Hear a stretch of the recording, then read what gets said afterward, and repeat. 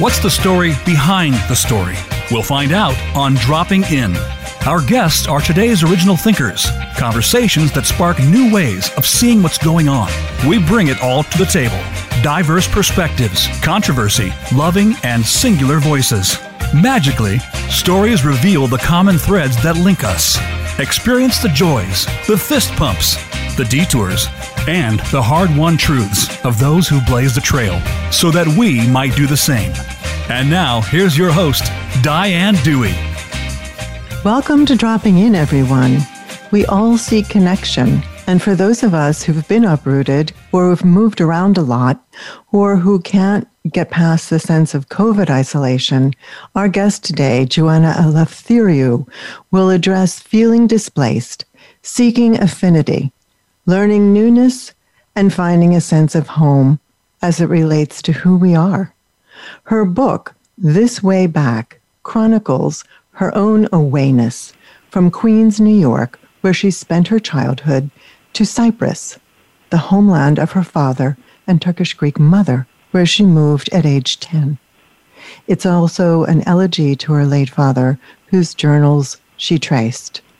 If the question, "Where are you from?" is difficult for you, Joanna's message will resonate. Welcome, Joanna. Thank you, Diane. Thank you for having me.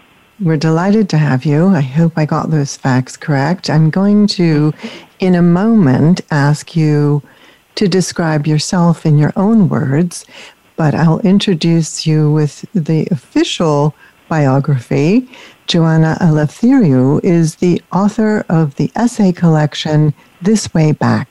Her essays appear in Crab Orchard Review, Arts and Letters, The Common, Sweeter Voices Still, an LGBTQ anthology from Middle America, a contributing editor at Essay, a journal of nonfiction studies. Joanna holds a PhD in English from the University of Missouri and teaches at Christopher Newport University and the writing workshops in Greece.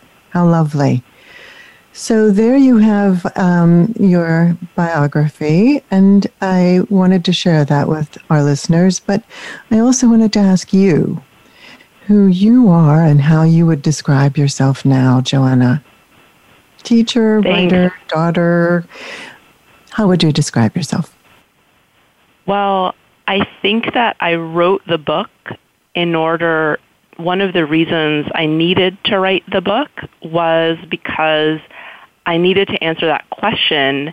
And one of the wonders of publishing it and holding it as an object in my hands has been the ability to sense that it's here, it's all in here. I was able to assert who I am. And the reason I use the verb assert, Diane, and I wonder if your listeners will feel that they've had to do this asserting of who they are rather than simply stating, is because some of the identities that came up just in the official biography that you read are contradictory. I chart through the book my coming of age, and I intentionally brushstroke into essays that occur in my early adolescence, how much my Greek Orthodox Christian faith mattered to me. I felt that I was able to experience transcendence and connection through prayer. And as I came into a sense of sexuality, I realized that those two were contradictory. So in a way, the answer to your question is I am a group of contradictory identities such as Greek and American, lesbian and religious that I needed to write my way into a sense of owning all of those contradictions. Right. And the assertion is, I think, such an apt word that you use because, it is contradictory the way these entities exist now. There's pushback from Orthodox religions on, lesbian and gays. And whether that remains the eternal truth or whether that's a temporary truth, we can only guess. But the thing that I think is so cool is that you've embraced both sides of these contradictions and you didn't go, you went in a non-binary direction and you decided not to have to choose between being lesbian and being religious and spiritual, to the point where you just said, you know, I can't love a God that doesn't basically love me. That journey, that arc is quite long in your life. And I wonder if it continues with the same urgency or vibrancy today, or is it evolving? That's a great question. The urgency is so much less. I feel like there were moments specifically in my early 30s where the meditation and the confrontation of my church's unwillingness to see me or even acknowledge that I exist, in contradiction, different to many Western churches which say we don't accept lesbian and gay people, the Orthodox Church doesn't acknowledge that there are people who fundamentally experience their attraction as one to the same sex. They say, you know, we all experience temptation to do something wrong. We all are jealous, or we all want to maybe steal something, and we don't do it.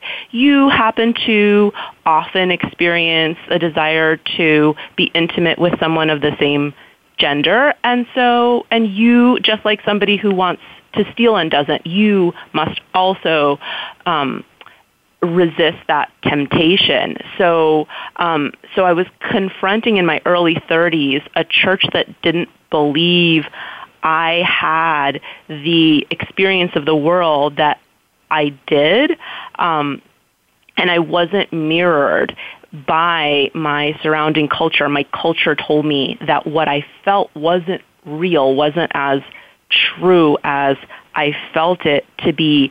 And during my 20s, I lived in Virginia, where I managed to come back to, ironically, doing a master's in fine arts in creative writing at the University of Old Dominion. And I was sort of typecast or stereotyped as the religious Greek girl who doesn't talk about boys because she is so religious, and no one could have guessed, and I couldn't burst that facade that had been created without my intention. I just didn't talk about sexuality because I didn't really have a language for it after having grown up in this culture that didn't believe there was such a thing as a person who predominantly or exclusively, in my case, only is attracted to people of the same gender expression.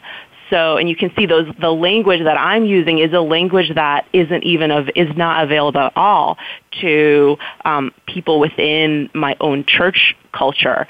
And so when I moved to Missouri to do my PhD, I said I can't let that happen again. I can't let myself get enclosed by an unintentionally produced image of myself as prudish, prissy, prudish, so religious that I don't talk about sex. I'm thinking about sex all the time. I'm attracted to all these women, but I can't say so because I don't have a language for it. So I just started saying that I was gay. And it was in my introduction to people in Missouri that I started to believe it myself.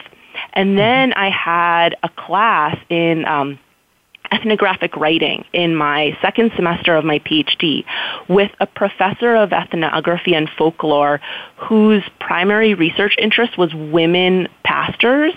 And interestingly enough, this professor, Elaine Lawless, is not religious and she is spiritual but doesn't have a religious affiliation. However, she was the first person in my life outside of my own church that told me, I believe you that your church is such an integral part of your life. Everybody else who I told I had this contradiction or this conundrum said, oh, just become Protestant, become Unitarian. You can give up that part, right? It seems so simple. And I think in Western churches, sometimes it does feel sort of alternate, like you can exchange. It's a part of one's identity that one can exchange, or one shops around for a religion much more. But Orthodox Christianity is a little more like, I think, the Jewish faith. It was so much a part of my identity. And this was the first person that believed me. And there came a reckoning that was extremely profound. And I started hearing in spring break that year the word never. And I imagined that if I stayed within this church, I would never be intimate or have sex or sexual encounters with anyone, and that I would live my whole life and I would die that way. And that was a choice I was making rather than ignoring it. And it was an excruciating, sort of one of those things I thought only happened in the movies. There's a really profound encounter with a truth that was too hard to face. And then I made a dating profile, and I started, because I said, I think, and I came up with this really simplistic syllogism that I have in the book. Who, in the end of my life, will be more likely to forgive? Will I forgive my church for having deprived me of all erotic experience? Or will God forgive me for having chosen to live in my body as the body that I believe He gave me? And I decided, well, God's the one who's more likely to forgive. And it gives you a more authentic life. But it is a tortured process. I think it's so, obviously eloquently put. You also held yourself in abeyance in a certain way.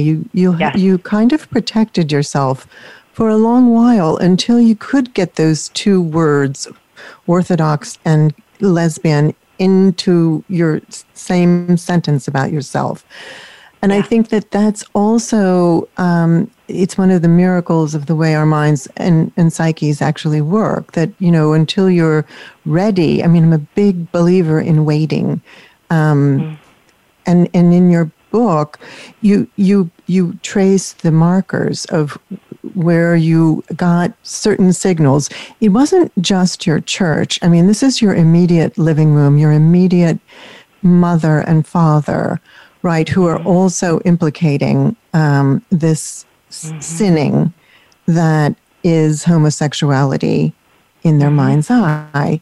And I thought it was lovely towards the end of the book where you start to just realize that your mother just really doesn't want you to burn in hell. She's actually trying to help you avoid that fate, which I think, that's a remarkable way of coming around to her perspective and a certain kind of forgiveness for the ostracization that you must have felt, the alienation that you must have felt, and that tension that must have been in your relationship for such a long time. Was that really, and did it also occur with your father, or was there in your lifetime with him, was there that sense of acceptance, that dawning acknowledgement? More so, I wasn't quite sure if he really understood you better. Thanks, Diane. You're such a perceptive reader. I know that it's unclear about my father because it is unclear to me. I sense that my father apprehended my sexuality, but didn't want me to say it because my father was one of those people, and I think it's clear in the book. Some other readers have mentioned that they did get the sense that he was one of those people who says he doesn't care what people think, but was very invested in his image in the world. And I have this sort of disappointed connection with my father, knowing that if he had lived to my coming out, he would not have liked it, or perhaps wouldn't have borne it. And I'm transgressively grateful that our relationship on earth ended when it did, as obviously I'm not glad that he died at 72, but I'm at peace with that, whereas my mother is still alive. And I'm so glad you picked up on that way in which both of them continually implicated me in this idea of sin. The experience of making art is something I'd like to bring up here because, and have our listeners think about how making art can change our relationships with people, because I didn't want to think about my mother's point of view ever. I had no interest in doing that.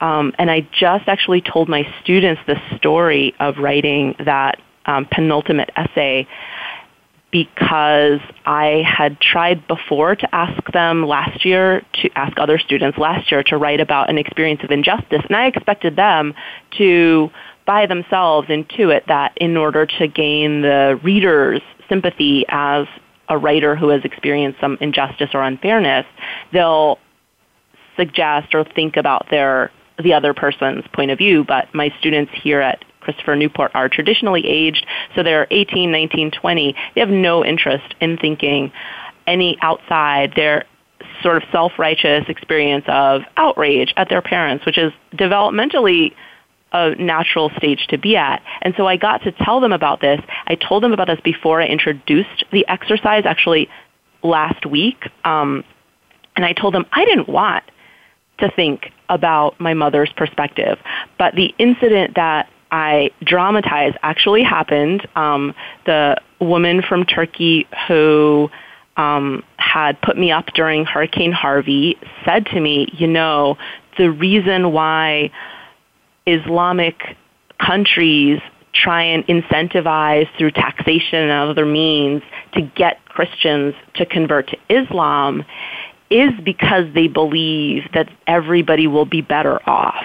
Of course, there are political reasons too, but she says people want to convert others because they believe that that's the way the world will be better, and those people themselves will be saved. And your mother earnestly believes that she's willing and is willing to sacrifice her relationship with you in order to save your soul.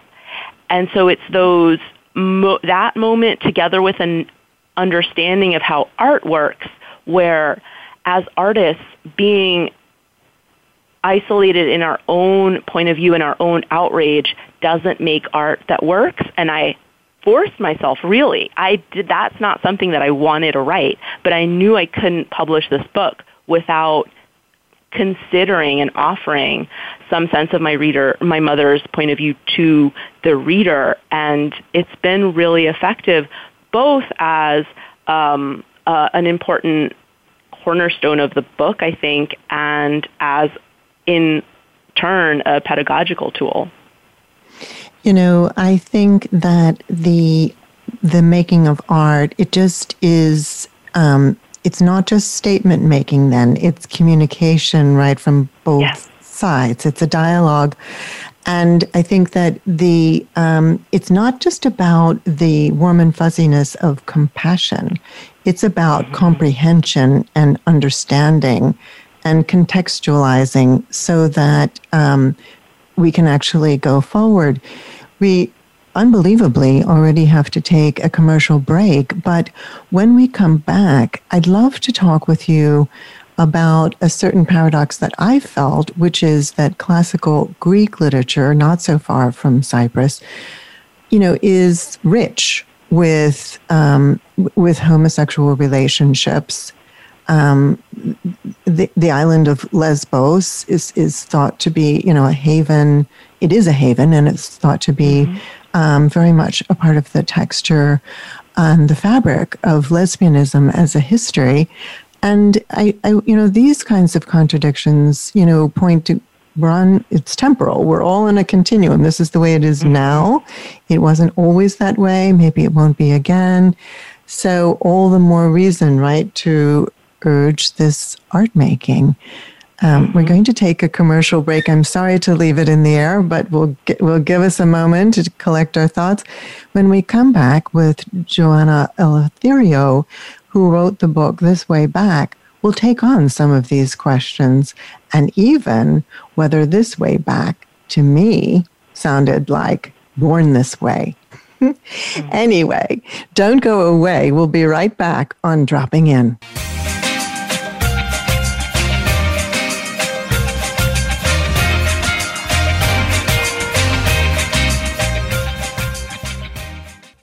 Become our friend on Facebook. Post your thoughts about our shows and network on our timeline. Visit facebook.com/Voice America.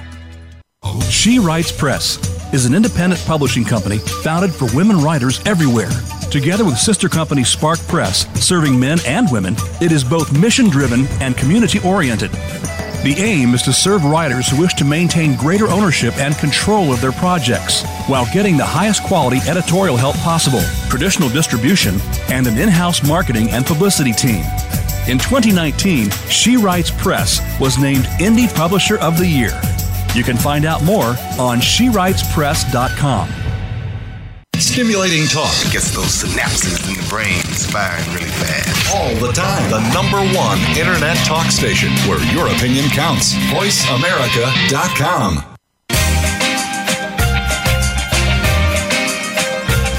You are listening to Dropping In with Diane Dewey. We'd love to hear from you if you have a question or comment about the show. Send us an email to Diane@DianeDewey.com.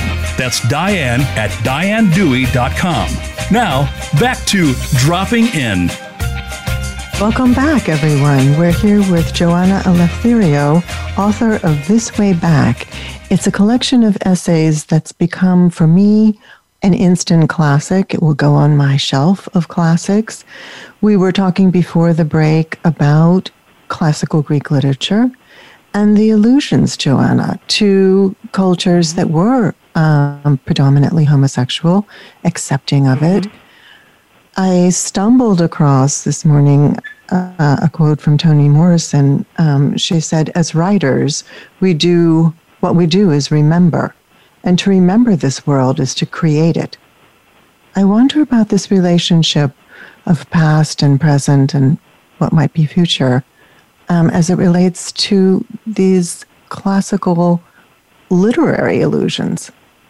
Wow, that's a beautiful quote, and I'll look it up and put it in my own treasury of quotations from Morrison and others. Yes, I use the very concrete image and I say it twice, I believe. I remind readers and sort of hope that some will actually Google how ancient Greek statues looked before. They were actually quite garish. We have the archaeological evidence suggests that the colors were quite bright and almost flamboyant compared to current tastes. And I insist that the reason we remember the statues as white, even though we have the technology to present in museums and textbooks the way they looked originally, is because of the cultural implications that the whiteness of the faded marble has for a culture that currently is built upon a certain affect or stance towards the world of the sense of the classic, the poise of the white statue. And similarly, I dramatize this moment that obviously really happened, where I was this precocious middle schooler saying, I'm a very smart kid. I've already finished, all of Anne of Green Gables and all of Laura Ingalls Wilder. I'm so smart. I'm going to read my parents' books.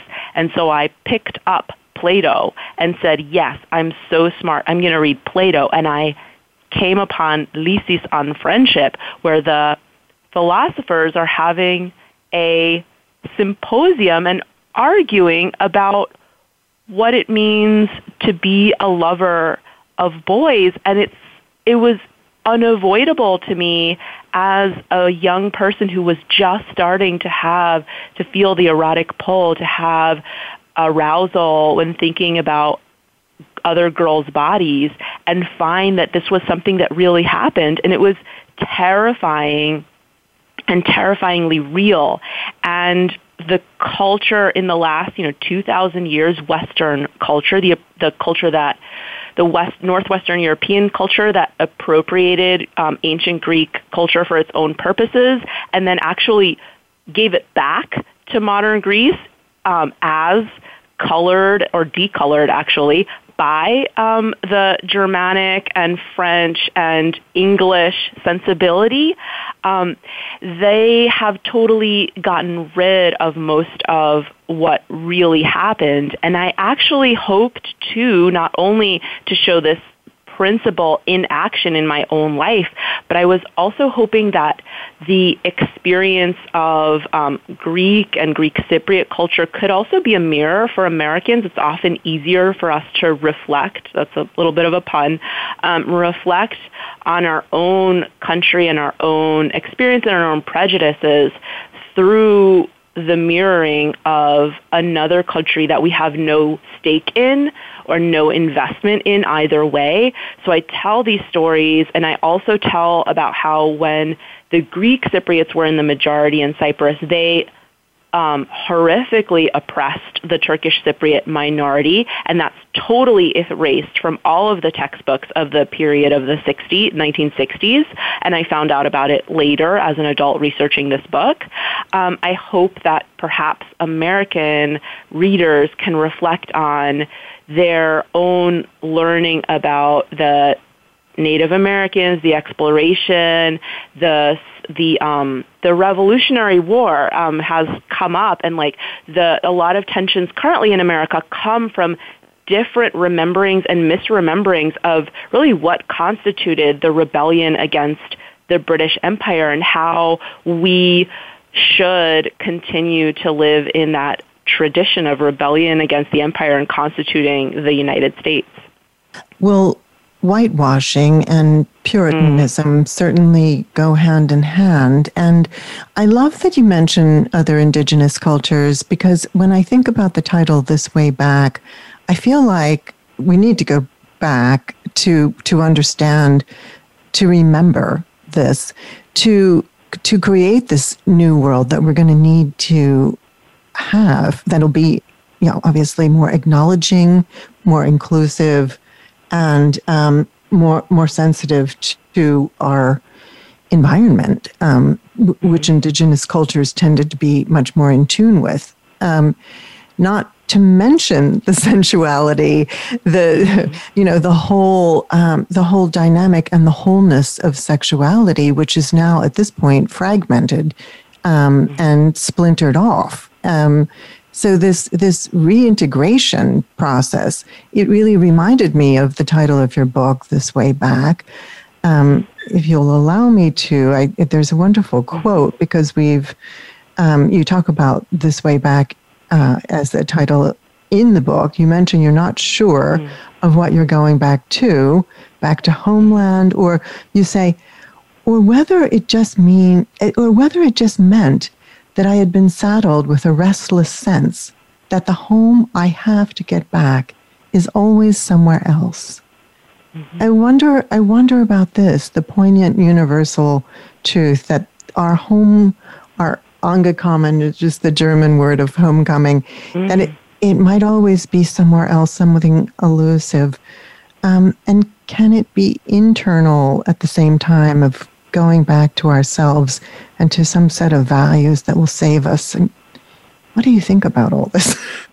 I think, Diane, I really do think that I have had the good fortune and the privilege to meditate on this, to talk to different people about it, so that I don't think I'm going to suffer the fate of my father, which was to somehow a bit tragically and a bit blindly keep changing countries and going back and forth, thinking that if I only find the right physical location where I can fit in and belong, I'll quiet or calm this, or even quench this sort of fire of feeling like I'm not at home.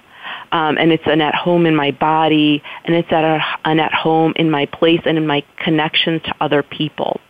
I think in my journey, I found that I felt most out of place and most in distress when the person I felt myself to be was at odds with what other people told me I was. And one of the times I actually started feeling a little more at home was when I left Cyprus and came back to the U.S. for my master's and connected to people over writing. And that was a way in which it was something that I could talk about openly. And when I found other writers in my MFA program, I felt like we understood each other. And as I became more articulate and more able to say and more aware of the sort of hidden crevices of my own psyche, as I went through and almost inflicted on myself a facing of my faults, my fears, the more I became aware and brought some of the things I was afraid of or I believed and didn't want to admit I believed or felt into awareness and became bolder in my assertion of that identity, which is the theme of your show, I found that other people would respond, and that gave me this sense of being at home in a way that a concrete home never can. I think it's the relationships that make us feel at home. Absolutely. And a relationship to ourselves and the naming, I think there you've touched on the power of the words, the naming, and getting that out creates this satisfaction of, you talk about it quite a lot in your book, actually, naming of trees, plants, jasmine, olive, carob, that instantly transport you to a place or an identity, and that if these words are banished, then our sense of self is forever ostracized and is always in exile. And that sense of exile and the sense of home really are interactive internally, externally. And I think that is really the gift of this book. I think it's also one that can help us while we're in pandemic isolation. Is this isolation a gift? And people have questioned this. And, there is a lot of reflection going on. And I think if you want to kind of add to that, read this book, This Way Back. It's such a glorious kind of revelation. There's definitely the journey of the mind and other very real journeys. You bring us a sense of place from the naming of things and from a sense of smells. The old cigarettes in the Cypriot hotel room, and these sensory observations keep your body very close and alive. I wondered if it was difficult for you to be so alive, so vibrant at a time when you needed to be suppressing other parts of yourself. There's almost a sense of bursting out that comes through in this language. That's an incredibly perceptive question, Diane. I'm really floored by that. This book took me 15 years. From The Other Side is the first essay I wrote, and A Vacation in Maple was written, which you alluded to just now, is the very last piece that I sort of tucked in to the book at the very end of its composition. I went to, after the workshop that you and I did in Florida together, I went to Provincetown in Massachusetts, and I was given an exercise to think about a tree. And somehow that meditation on trees gave me the last little nugget that I was able to sew the book up together after writing at a very consistent pace for 15 years. So if it's 270 pages, about 20 pages a year, that's not a lot because it was excruciating, and I did get some pushback, or even teachers of mine were like, writing is hard for everybody. Stop making such a big deal out of how hard this is for you. So it feels very validating for you to recognize that I felt I felt compelled, and I could not write anything else that was easier, but I was wrestling with a problem, an internal sort of existential problem that I'm very grateful to have gone through, but it was more difficult than I felt was able to convey. But you as a writer yourself and as a perceptive reader really nailed it. It's that embodiment. I just workshopped a new essay that I've written recently about teaching in a prison, and one of the problems of being incarcerated is the men that I was teaching really have their own bodily needs sort of weaponized against them, and it's really painful to see the way, going to the bathroom and needing to eat and needing to have your body safe are all these ways in which the power of the state and the power of others is leveraged against people. And one critique that my peers in my writers group mentioned is, you're disembodied in this. We don't see anything of you. Meanwhile, of course, my own embodiment as a woman in a men's prison was an excruciating fact and a real danger. And actually, I just realized one of the problems was we were told to leave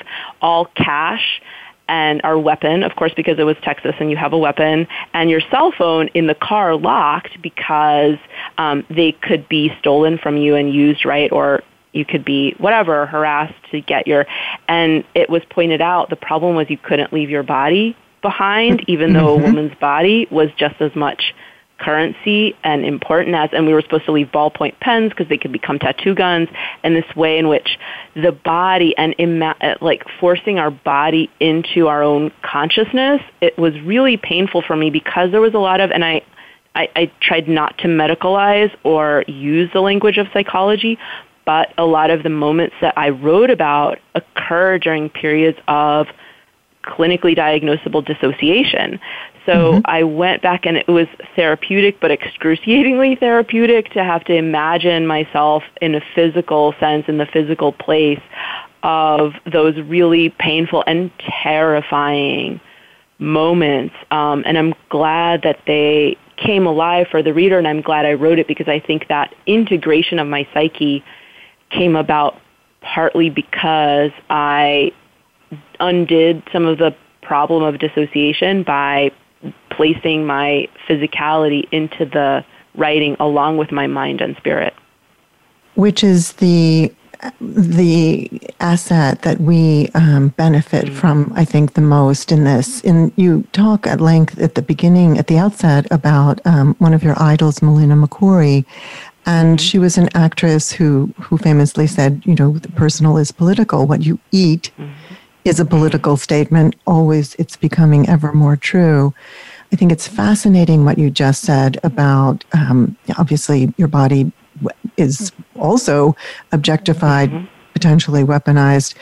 And this really recalls this whole idea that, at one point you were also dissociated. You talk about trauma in the book and how you can't encode. And you write, when you're going to the border of the Turkish part of Cyprus, the border, the buffer zone, and the green line were real to my mind, not the physical presence of my own self on this piece of the country, imagined and desired, but never touched. Never ever touched. I drove on and emotions rose up. Tears welled up. I just thought that metaphorical allusion to the beauty, the physicality, but not being touched, like there wasn't the axis going through, connecting. It was just fascinating. And there are moments like this throughout the book. We have to pause for a commercial break. There did seem to be, a direct metaphor there, and seeing the physical as metaphysical, crossing all these boundaries of physical, mental, emotional. It's really just makes this transportive. And as Melina McCory said, the very personal, the intimate detail becomes political. It's small to large and back again. We're going to take a commercial break, but when we come back, we're going to talk with Joanna Moore about harvesting carob in Cyprus and what it was like to go back, whether that was a homecoming, and how all of these things matter. Don't go away. We'll be right back on Dropping In.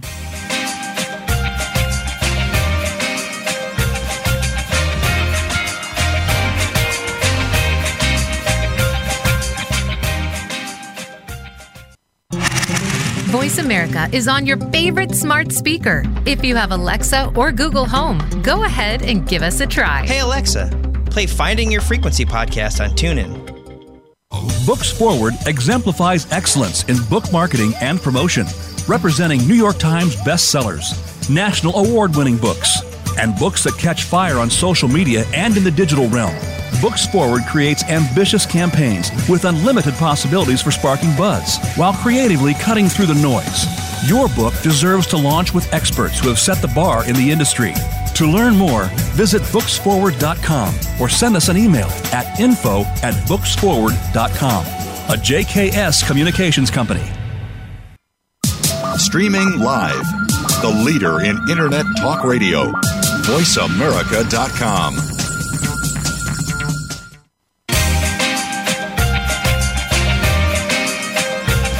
You are listening to Dropping In with Diane Dewey. We'd love to hear from you if you have a question or comment about the show. Send us an email to diane@dianedewey.com. That's diane@dianedewey.com. Now, back to Dropping In. Welcome back, everyone. We're here with Joanna Eleftherio, who is the author of This Way Back. And we've come back to so many ideas. One of the ones, the visual image that you left us with, the climbing of trees, Joanna, which you did throughout your life, and running the hills. You sat in the harbors and watched the sea, and you harvested carob in Cyprus. I really wondered about this closeness with nature and the impact on the love of God, and whether it impacts, your current definition of God, and even idealistically, is there a way of incorporating some more socially responsiveness into religion?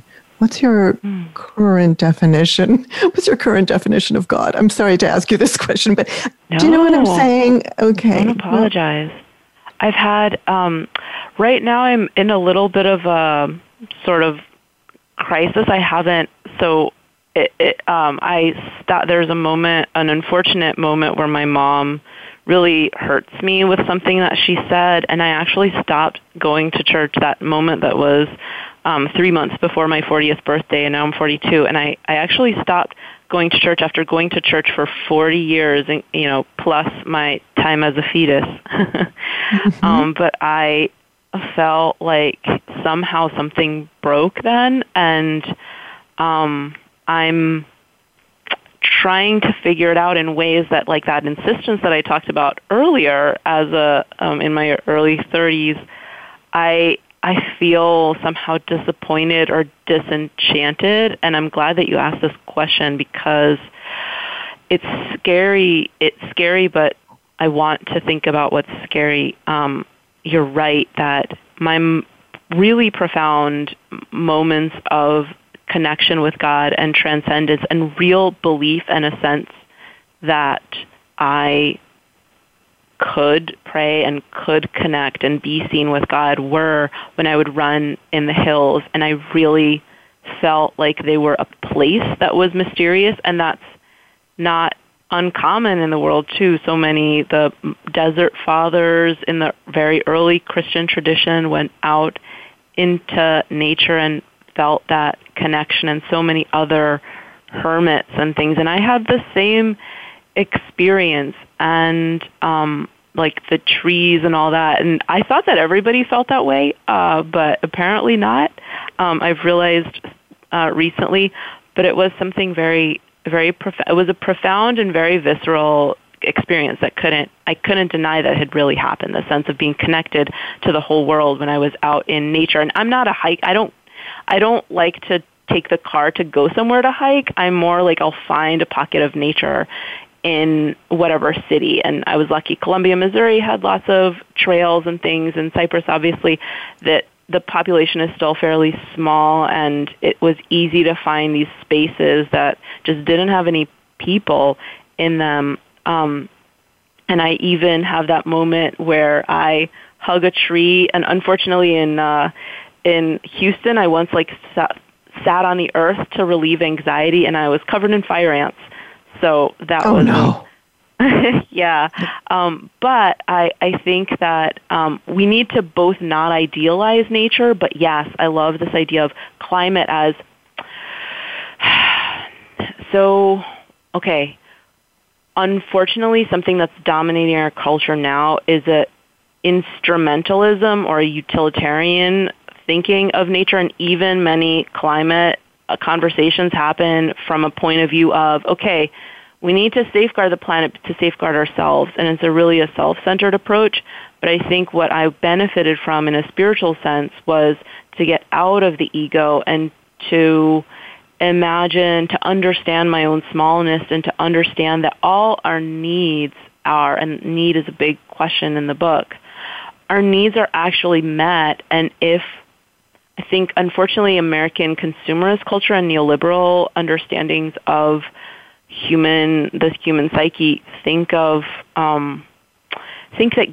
buying stuff and consumerism can make us happy, and obviously it doesn't, and reducing our sense of nature as something that we want to keep safe for ourselves, but looking at it with utter respect and gratitude heals ourselves, heals our psyches, and also can save the planet in one breath. Absolutely.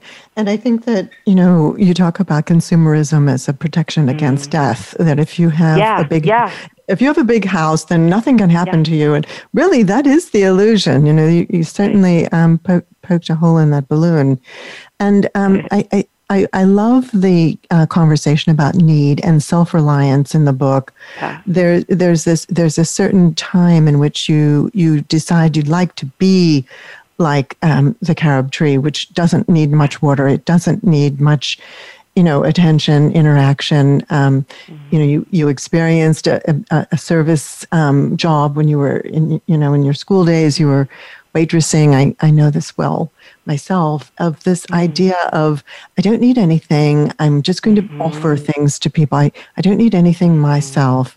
And then, but those needs actually can't be filled by superficialities. They can be filled by moments in nature of rapture and awe and connection. But it's fascinating to me, the surrogates that we try to put into those necessary equations that won't go away. Those questions that just won't be wrestled down. And I even love that you kind of have this in the book. This idea of dissonance. You're not quite Greek, or you're not quite Cypriot, you're not quite American, you're not quite fitting into any of these rubrics. But I mean, this dissonance becomes part of your identity, right? It's not so much this idea that I love the romanticism of nostalgia, and it harkens back to Toni Morrison's quote of remembering. Yeah. But your father thought, okay, we're going to go back to Cyprus so that you could, quote, learn who you were. I mean, in light of all of the expansiveness, that when you broke yourself open and really became receptive to who you were, and sometimes it was these dialectics, that it wasn't any of those things that he thought. But it was something else, and you maybe couldn't have found it any other way. Your comfort in your skin, your comfort in your own skin is very palpable. When you go back, though, when you go back to Greece, for example, to teach your writing seminars in the summer, do you feel anything vibrationally from this place even now? Yeah. Okay. Yeah, and I talked to a class at Emerson College who's reading my book, and a young man whose parents are from India said that my articulation of this visceral sense that I come from this land happened to him, who grew up in Massachusetts.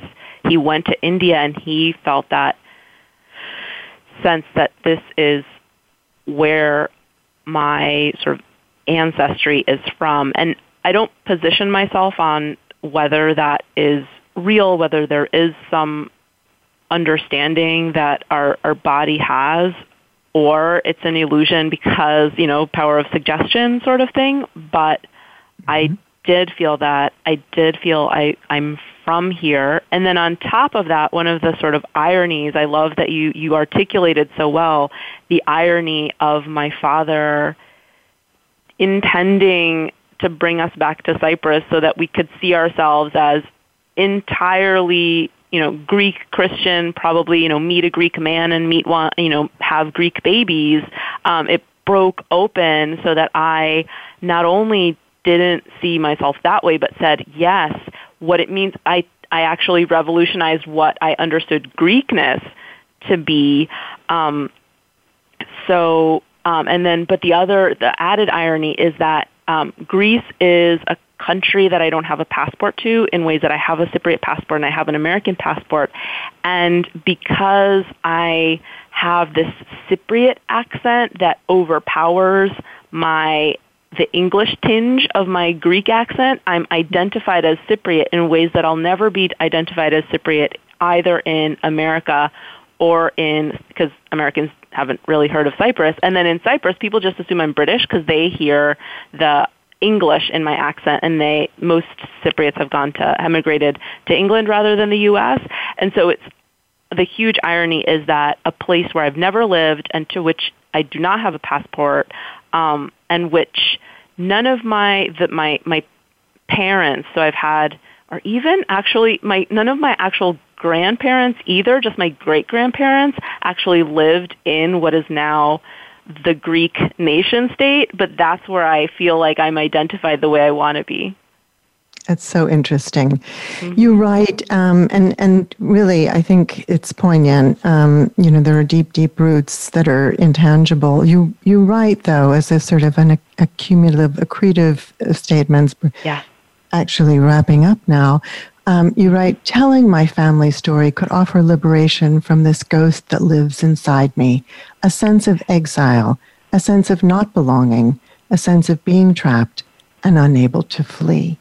And I think, wow, this is just so resonant in this very moment. And, to resist going to binary places for answers, for the story of ourselves, I think that's it's really a takeaway, a gift from this book, as is Marikai, the pleasure derived from attentive caring and passionate labor, which clearly went into this book. So thank you, Joanna, for being with us.